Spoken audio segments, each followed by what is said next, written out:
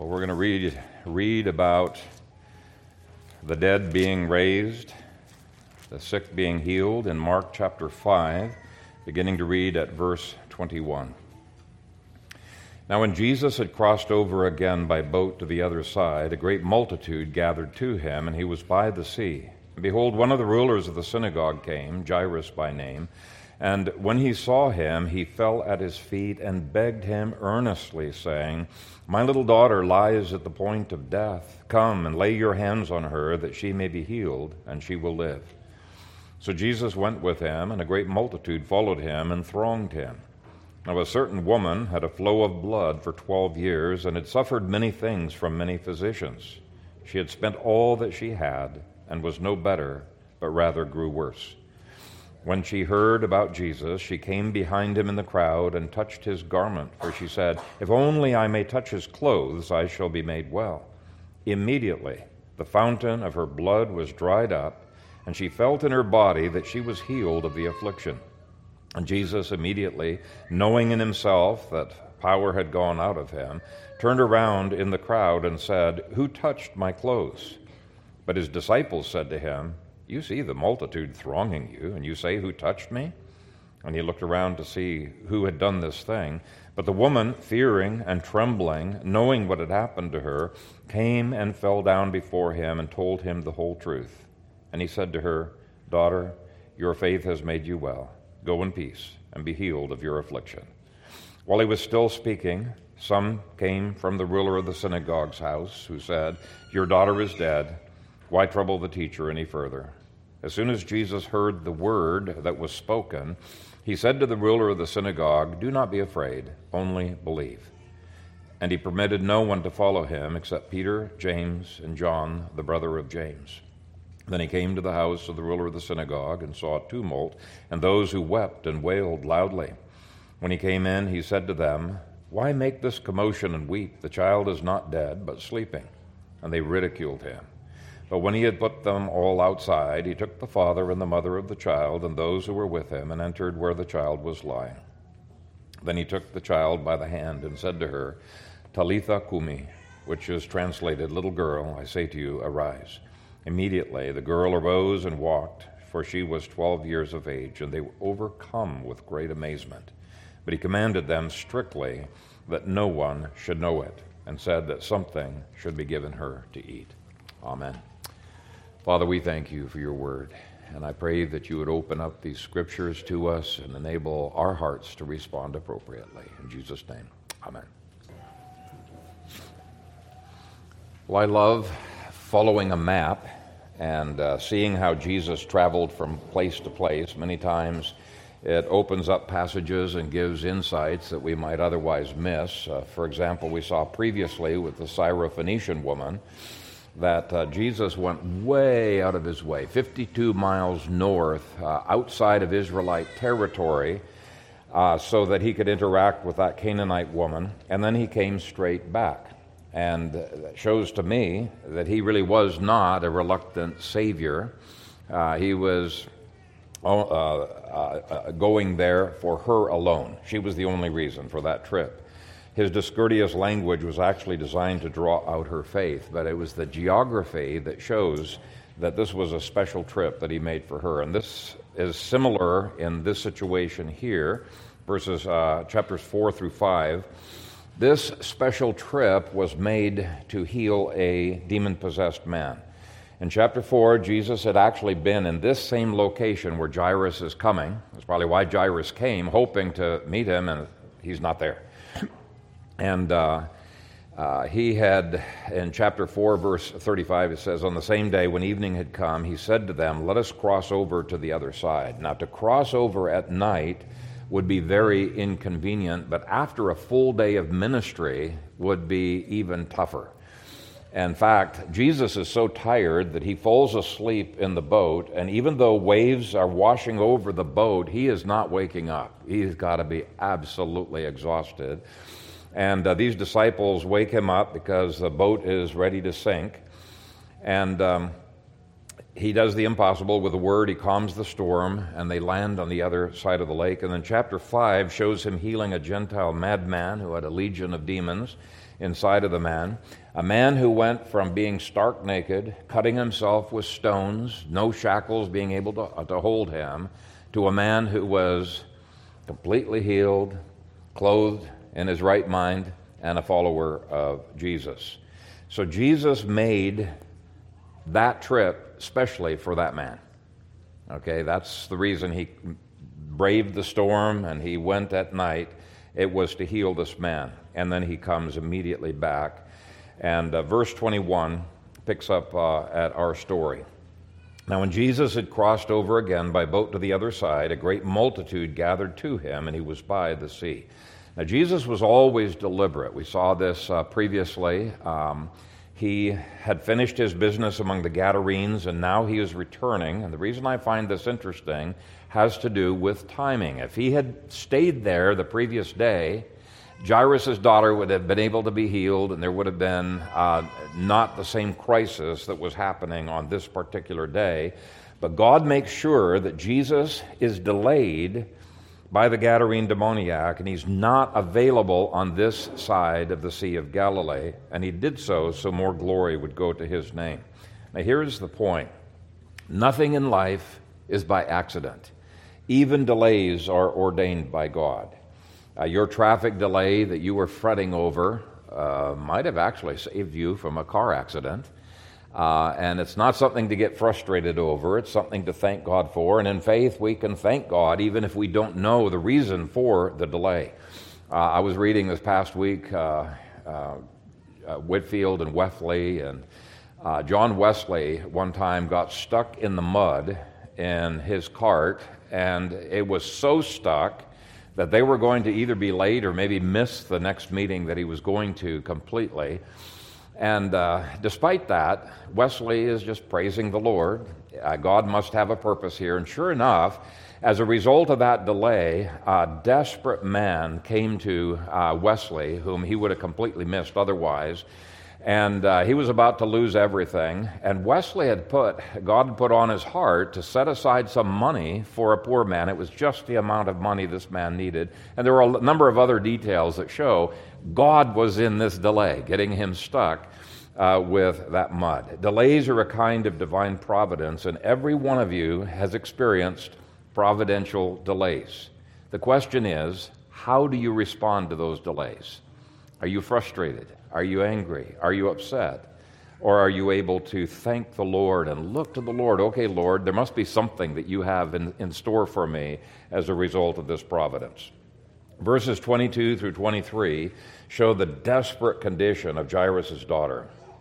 And behold, one of the rulers of the synagogue came, Jairus by name, and when he saw him, he fell at his feet and begged him earnestly, saying, "My little daughter lies at the point of death.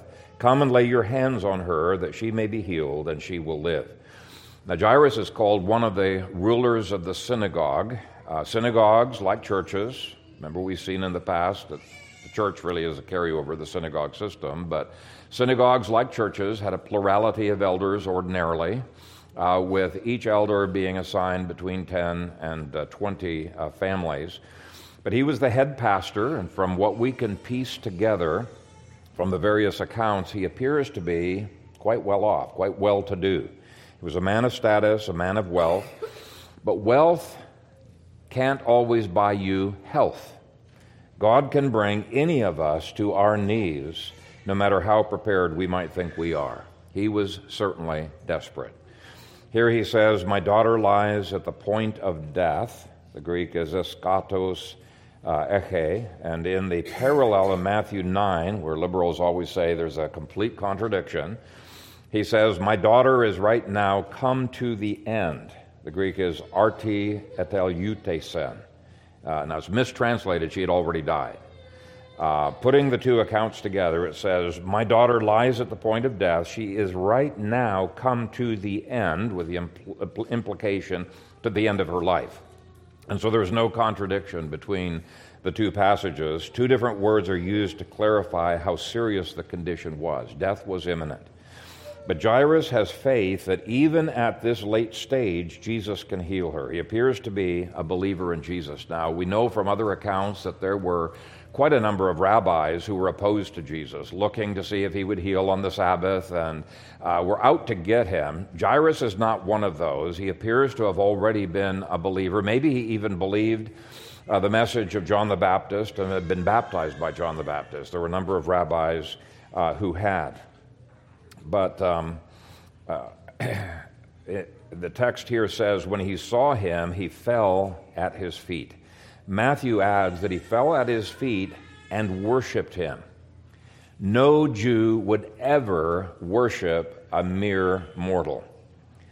This shows something real special about Jairus and his family. He had a faith. He had insights into who Christ was. He understood that Jesus was indeed the Son of God.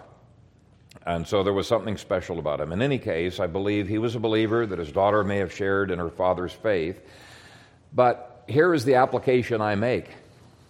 Painful things happen to believers too. We tend to like to think, if I'm faithful to the Lord, nothing tragic, nothing difficult is going to happen to me. And yet believers get cancer. Believers get into car accidents. Believers have stock losses. They've had quite a number of bad things, quote-unquote bad things. Everything works together for good, right? But if it was left up to us, we would just do away with all difficulties that we might have to face, and we would not want any of these kinds of accidents. But here's the point. Don't question God's love for you simply because you are experiencing difficult providences. Those difficult providences are often designed to stir up our faith, just like God used that for Jairus. Anyway, Jairus traveled alone to Jesus because he obviously can't bring his daughter. She's sick in bed. She can't travel. And he needed to get Jesus to her right away. Now, unlike the woman in the next story who doesn't think Jesus has to touch, he somehow feels Christ has to lay hands on his daughter in order for her to be healed. And it's interesting how people sometimes assume the way things are in the past have to be the way things are going to happen in the future. It's not always the case. This text says she was a little daughter to him. She's his baby, so to speak. It's an endearing term showing that she's very, very special to him. Well, Luke adds that this was his only daughter and that she was 12 years old. Okay, his earnest begging shows how serious the situation with his daughter was. He was about to lose his only child, and verse 24 shows that Jesus agrees. So Jesus went with him. And so Jairus is no doubt relieved. He's filled with hope. But verse 24 shows two more things that delayed Jesus, a delay that was no doubt somewhat frustrating to Jairus. He was perhaps waiting at the shore of Galilee. Oh, wow, he gets there, Christ is gone. And he's waiting with the crowd. And so that was the first delay. But there are two more delays that God orchestrates for his own glory and in order to strengthen the faith of Jairus. First one is in verse 24. It says, a great multitude followed him and thronged him.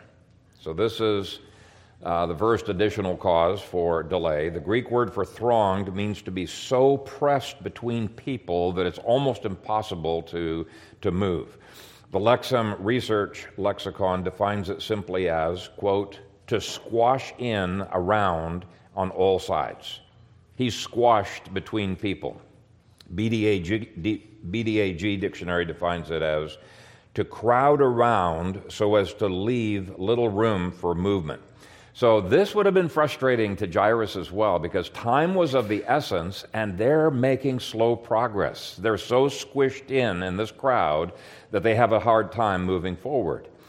But God controls crowds to his glory. He controls traffic jams to his glory. The second delay was caused by this woman with the flow of blood, and Jesus stops to talk to her. Jairus was perhaps getting anxious with these delays, but he didn't say a word. He trusts, and this is something I needed to learn decades ago. Those of you who drive with me know that I like to get places quickly. I'm not as bad as Jehu, who is described as a man who drives furiously, But I am very goal-oriented, and this is something that got me in trouble many years ago. where I would really get frustrated in any kind of slowdowns in traffic. And I'd be thinking, come on, we got to get there. What's going on up there? I'd be talking to myself. And especially if I was going to be late to a meeting because of a traffic jam, I'd get very, very anxious. And the Lord convicted me that this was actually a sin that I needed to repent of. And I did, and there were different ways that the Lord helped me to overcome this sin. One of them was to, anytime a traffic jam happened, to say, thank you, Lord, for this traffic jam. I know you've got something in this for me. And the second thing that kind of helped me was I would always carry in my pocket, like Gary Duff would do, cards for memorizing Scripture or for Greek and Hebrew. And I would whip those out and start memorizing, and in the back of my mind, thanking the Lord for the extra opportunity for memorization. And it really did help to lower the stress a great deal. And then I would also just keep my eye out for what divine providential contacts the Lord was maybe opening up through this, at the doctor's office, dentist office, wherever the slowdown might be. It's if you do a study sometime, and I've done this, if you do a study on the providential delays that the Lord strews all through the Scriptures, I think it'll open your eyes up to realize there is no accident in the delays in your life. It'll help you to really appreciate God's sovereignty and to rest in it. Now let's pick up on this second desperate woman who was sandwiched into the story of Jairus' daughter. Jairus is not the only one who is desperate. And we do have a tendency to forget about the desperate conditions of other people when we're wrapped up in our own desperate situation. I think Jesus is giving Jairus a broader perspective here and coming out with an appreciation that will increase his faith. Anyway, verses 25 through 26 start by describing the sufferings that this woman endured, and wow, did she have a lot of suffering. First of all, she had a medical condition that produced some degree of menstrual flow nonstop for the last 12 years. Many have tried to make guesses at what this might be, whether a fibroid tumor, infection, hormonal imbalance, something else. We're simply not told. But in addition to the inconvenience and the mess, this would have no doubt made her very weak and very anemic. And Scripture is not shy about talking about the complications of women's plumbing. I think the Scripture talks about this not only to let us know that God knows, God cares, but also to make men more sensitive to the struggles that women go through. I think this is a great story for us men to think about. Anyone who knows the ceremonial law also knows that this would have made for major social suffering as well. Let me read the section of the law that talks about this and then try to paint a picture for what would probably have been her daily experience. This is from Leviticus 15, verses 25 through 27.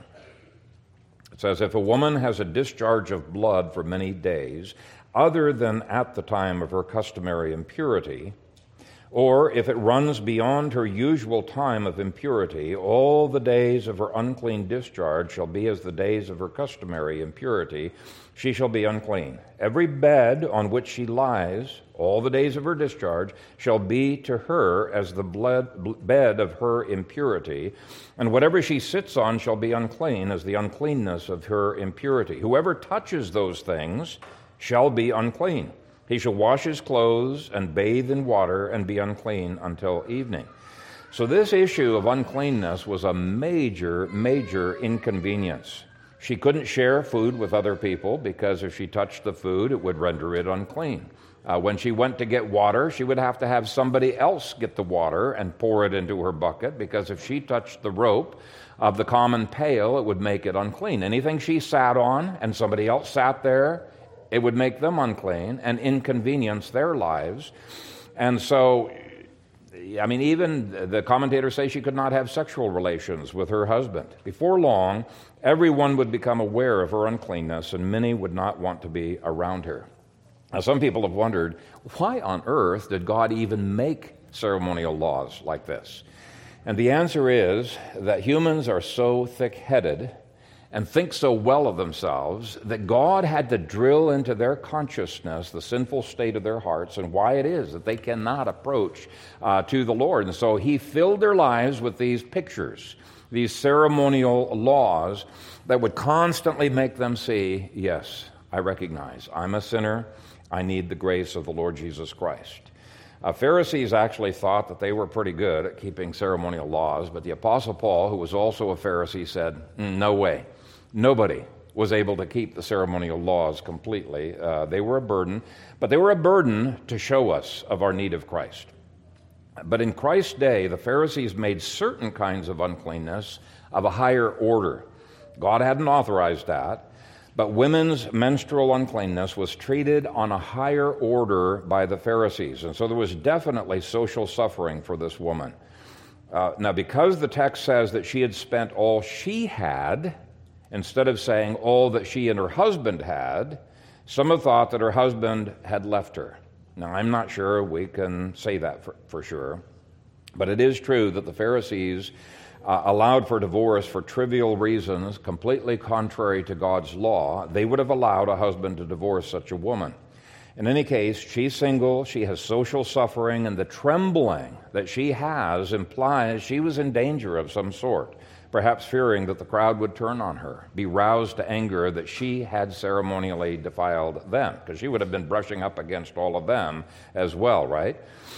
So it doesn't take much imagination to know that she experienced social ostracism and suffering. But that same uncleanness would have kept her out of the temple and out of the synagogues. Josephus says, and this is in the time of Christ, quote, the temple was closed to women during their menstruation, unquote. And so there was religious suffering. She wasn't even able to go to worship. She was really hurting in the bad way. My battery going out?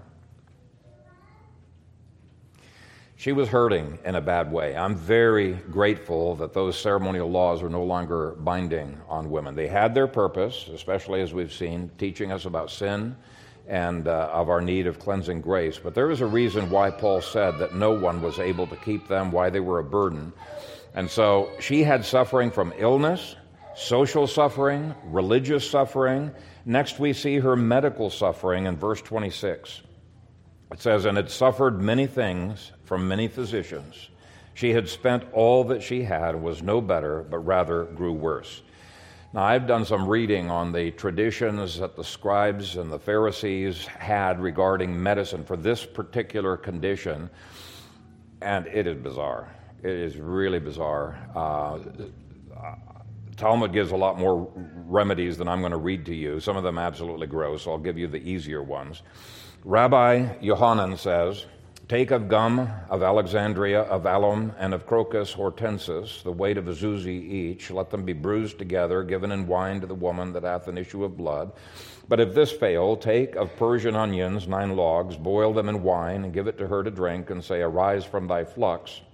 But should this fail, set her in a place where 2 ways meet, and let her hold a cup of wine in her hand, and let somebody come behind her, and affright her, and say, arise from thy flux. But should this do no good, take a handful of cumin, and a handful of crocus, and a handful of fenugreek. Let these be boiled, and given her to drink, and say, arise from thy flux. But should this also fail, dig 7 trenches, and burn in them some cuttings of vines, not yet circumcised, vines not 4 years old.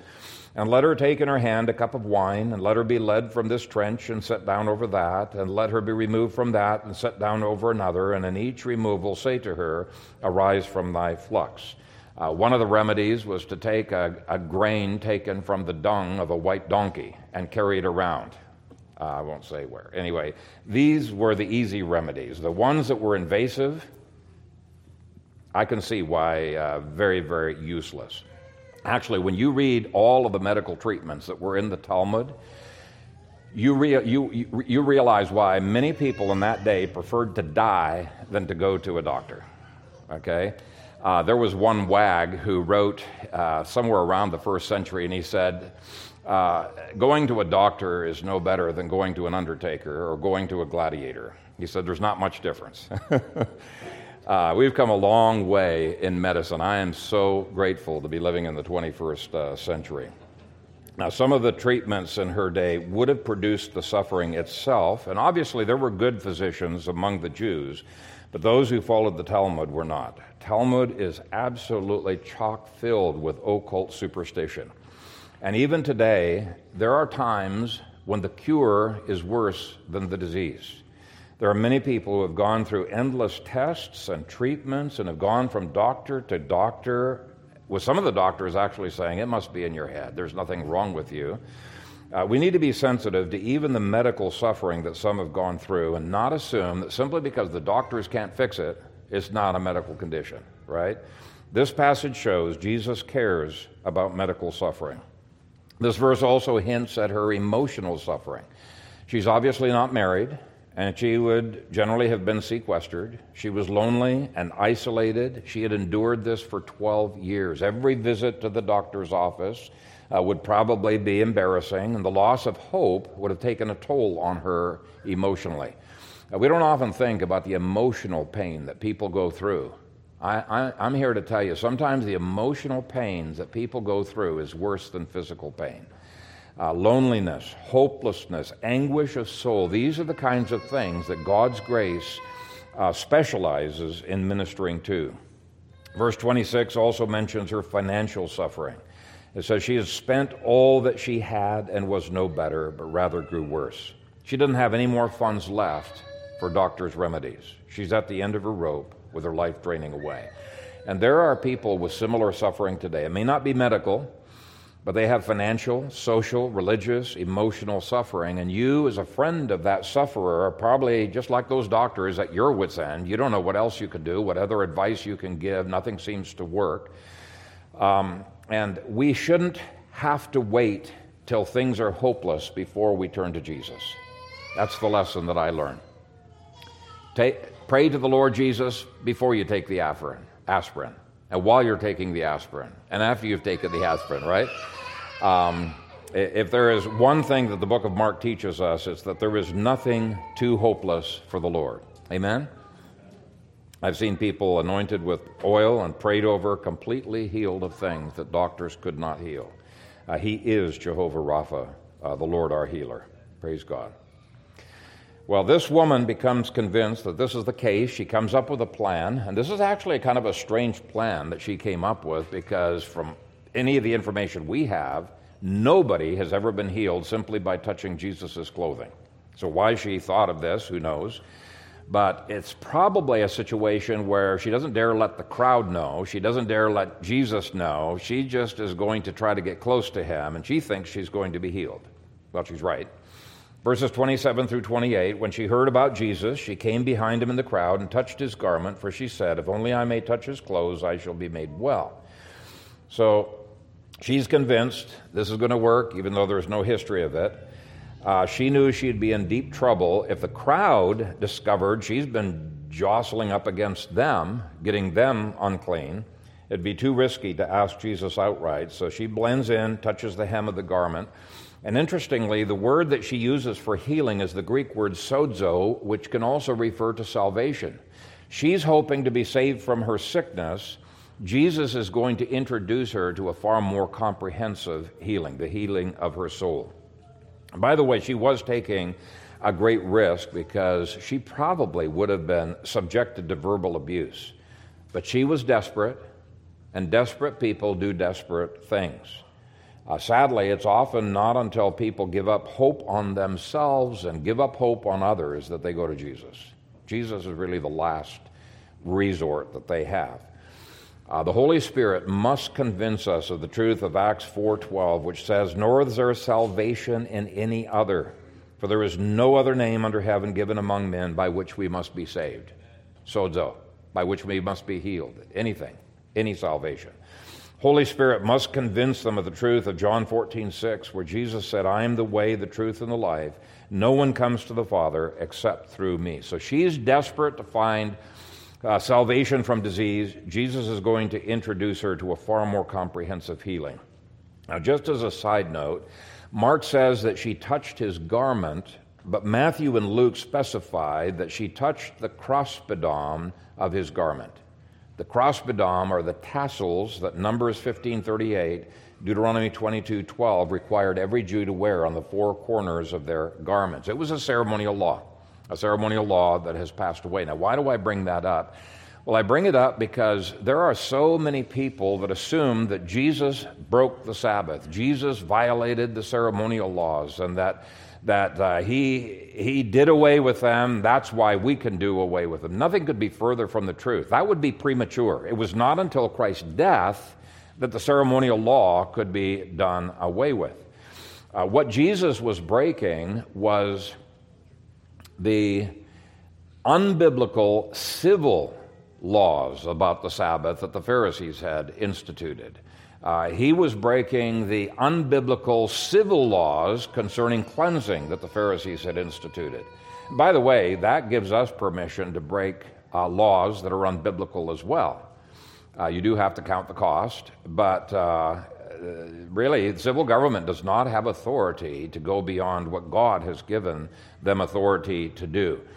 But anyway, the point is Jesus upheld every law of the Old Testament, both ceremonial and civil, including the wearing of these tassels. And we keep the ceremonial laws really by trusting in Jesus. Anyway, in verses 29 through 34, we have the story of the cleansing of this unnamed woman. She no doubt had her head covered, was bowed down to avoid recognition. She pushes her way toward Jesus, and she would have had to push through quite a number of people to do this, because remember, the word that was used indicated that Jesus was squashed in from all sides. Okay? A picture I have in your outline absolutely does not do justice to this. I couldn't find a picture that does justice to how crowded things were. Anyway, she managed to push her way close enough. She was able to reach out and touch a tassel of his upper garment hanging below his waist. And the moment she touched it, she was completely healed. Verse 29. Immediately the fountain of her blood was dried up, and she felt in her body that she was healed of the affliction. Now here's something curious to notice. There were tons of people crowding him and touching his clothing, but she is the only one who was healed. I find that remarkable. Verse 30. And Jesus, immediately knowing in himself that power had gone out of him, turned around in the crowd and said, "Who touched my clothes?" Healing flowed from Jesus without any conscious effort on his part. It was the Holy Spirit who was healing through him.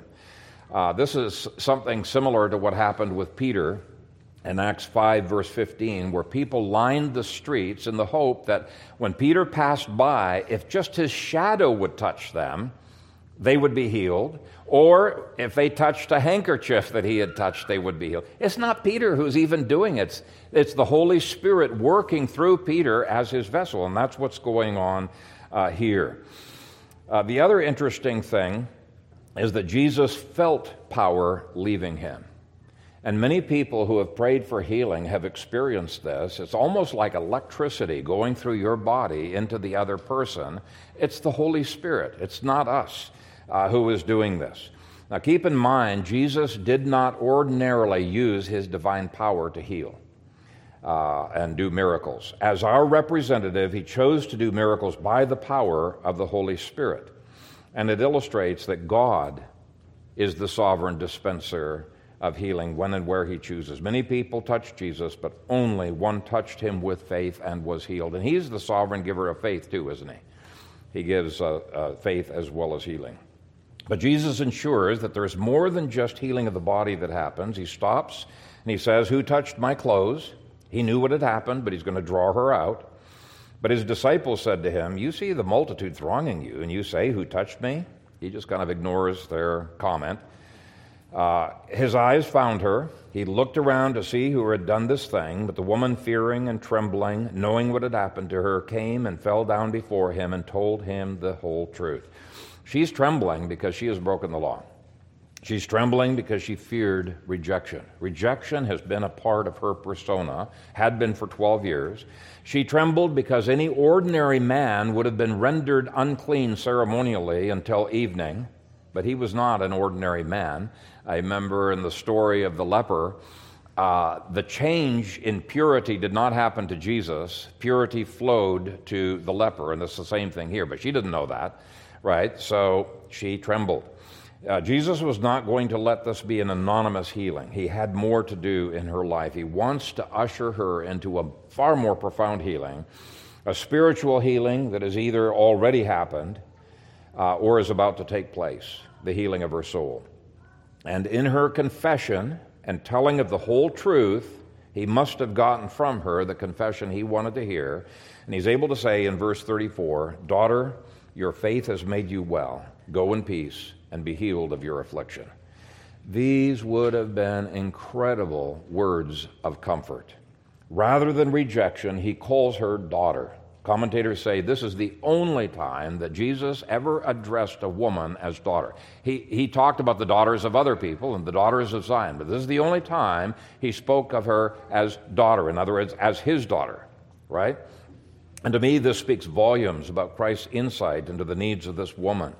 He is calling her an adopted daughter, and he treats her like his daughter. Daughter. I think those are words. That is a word that would have melted her heart. He goes on, your faith. Those words from the lips of Jesus also speak comfort because only the elect could have true faith. He sees her faith. Your faith has made you well. That speaks to healing. It's going to be a permanent healing. Go in peace. Wow, those words are far more than a mere formality. Go in peace. We've seen in the past that the word shalom and in the Greek eirene, peace, is the reversal of the effects of the fall. Okay, so it no doubt reversed her poverty, her social standing, her health, even her worldview. Go in peace is more than simply healing of the body. And then it says, be healed of your affliction. Now that word for affliction is the word for scourging or punishment. It's literally be healed of your discipline or of your whipping. That's very interesting. In effect, Jesus is saying this flow of blood was a discipline that came from God's hands. Have you ever thought of your diseases as possibly, not always, there's about 21 reasons for suffering that we go through, but as possibly being a discipline from God? But the BDAG dictionary defines the word this way: a flexible instrument used for lashing, whip or lash, with the metaphorical meaning being a condition of great distress, torment, or suffering sent by God to human beings. So this is freeing her from something more than the disease itself. It's either freeing her from discipline from God or from the demonic, or both, since God frequently uses the demonic as a means of discipline. And by the way, that the demonic is often connected with diseases, all you have to do is read the Gospels. It's strewn through the Gospels. In any case, her condition was like being whipped, and Jesus wants her to be completely freed from that. Now, by doing this in front of everyone, it also frees her from social shame. Who's going to treat her like scum when Jesus has just piled word upon word of his affirmation, his acceptance of her? Jesus ministers not only to the body, he ministers to the emotions and to the mind. The fall negatively affects the entire person, including the emotions, and restoration involves social acceptance and emotional restoration of a person as well. They're drawn in just like a daughter would be. And if you are one who trembles and doubts whether Jesus loves you, this story assures you that he will receive you. Jesus became flesh to redeem those who are in the flesh. He suffered to minister to our suffering. He was rejected so that we would not have to be rejected. So do not delay. I would encourage you metaphorically, reach out your hand and touch the garment of Jesus and receive his healing and his love. 1 minute this woman was an outcast, and the next minute she's adopted into the family of God. She is a daughter. Now all of that was an interruption to the main story of Jairus' daughter. But what a glorious interruption it was. It was a worthwhile interruption. I think it was an interruption that probably increased Jairus' faith, because if Jesus could heal just with his garment being touched, how much more so when he is coming to my home, right? So now the first story that was interrupted is resumed, but it's resumed with words that would have made him feel it's too late. Verse 35 shows that she was dead. While he was still speaking, some came from the ruler of the synagogue's house who said, your daughter is dead. Why trouble the teacher any further? Well-meaning comments can kill our faith. I have seen this happen many, many times where a person finally gets some weak faith, and then there's a negative comment that dashes the faith to the ground. So verse 36 says, as soon as Jesus heard the word that was spoken, he said to the ruler of the synagogue, do not be afraid, only believe. Faith and fear are opposite sides of the spectrum.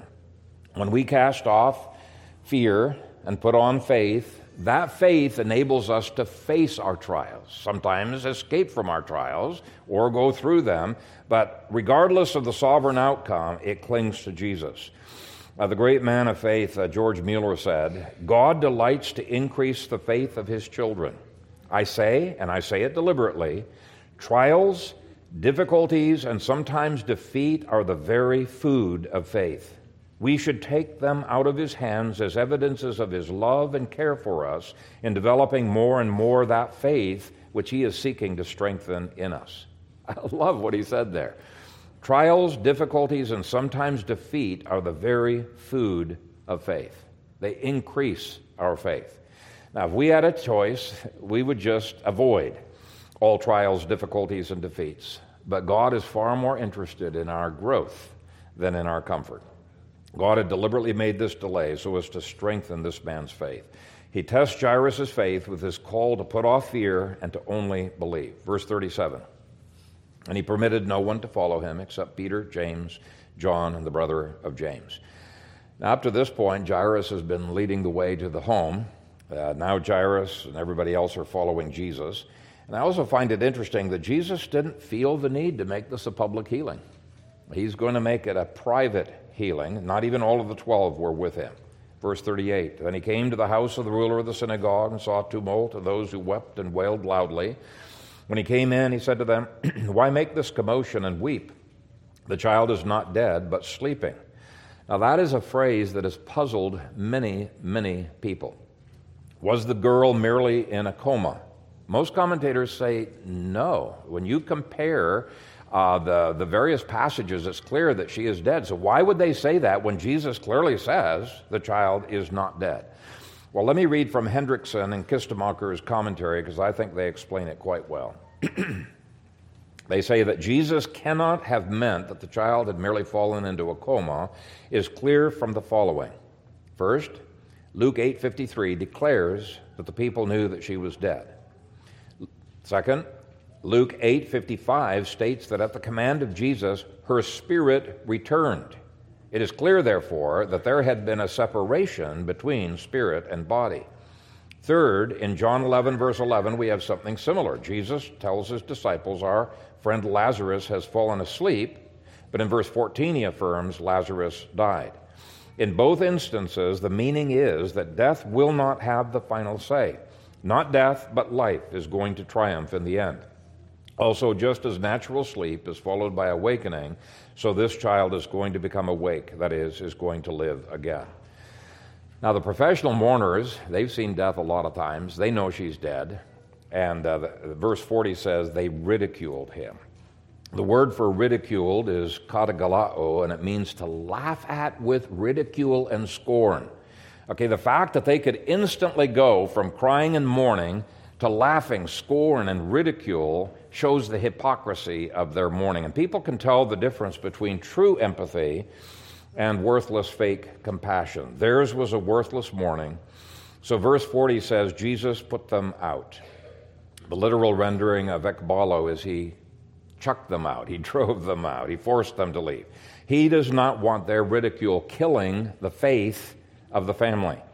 Jesus was not approving of these fake mourners, but when he had put them all outside, he took the father and the mother of the child and those who were with him and entered there where the child was lying. Then he took the child by the hand and said to her, Talitha kumi, which is translated, little girl, I say to you, arise. Immediately the girl arose and walked, for she was 12 years of age, and they were overcome with great amazement. But he commanded them strictly that no one should know it, and said that something should be given her to eat. Now, when you compare this girl to the previous woman, you find a number of interesting parallels and contrasts. The woman was healed by her own faith. This girl was healed because of Jairus' faith, her father's faith. The woman is unknown and poor, whereas Jairus has social standing and apparently was wealthy. The woman approached Jesus shyly from behind. Jairus approached him boldly, face to face.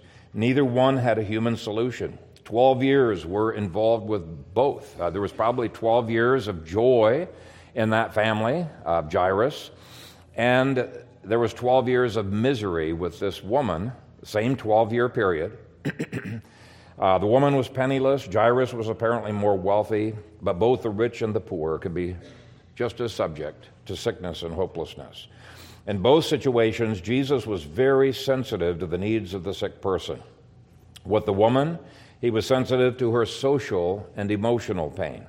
With the girl, he not only raised her from the dead, he healed her of her disease, he gave her sufficient strength to be able to stand and to be able to walk, but he was also sensitive to the fact that she had likely been without food for some time, being as deathly sick as she had been, so he asks them to feed her. And to me, this shows that God's miracles do not replace common sense human care. She needed food to strengthen her body. Now, obviously, Christ could have nourished her body miraculously so that she didn't need to eat any food, but God lets us do what we can do, right? He doesn't do everything for us. He doesn't put the fork, up into our mouth. He expects us to do what we can. And this factors into the use of medicine as well. While we can always pray for miraculous healing, God also works through means, such as nutrition and medicine. But he tells them not to spread this story. Jesus was not about publicity and fame and fortune. He was not a megachurch preacher. He was not using the sick to get himself wealthy or to buy himself a private jet. No, he was about them. They were not lost in a crowd. And so this story of two desperate women shows Christ's remarkable care for the hurting.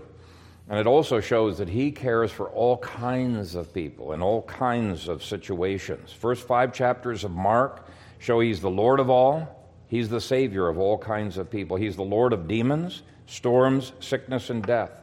He's the Savior of hated tax collectors like Matthew, of crazy demoniacs, of men and women, young and old. And I would urge you to cast off all reservations about whether Jesus cares for you. If you've had the metaphorical 12 years of misery, know that God put you through those 12 years because he loves you. He cares for you. Despite those things that God has providentially given to you, he invites you to come. Come to him for healing, and may you come out the other end stronger in your faith as this woman and as this little girl did. Amen. Father, I thank you for your word. And I thank you that your word applies in our lives. And I pray that you would teach us more and more how to, by faith, receive from your throne the things that you have ordained for us. You have blessed us with every spiritual blessing in the heavenly places in Christ Jesus. And so frequently we lack the faith to receive what we need for our day-to-day living. And so I pray that you would teach us to be like this woman, like Jairus, to have faith that we can indeed ask and receive, with our cups being full and overflowing. And I pray for those overflowing cups in each one here. In Jesus' name, amen.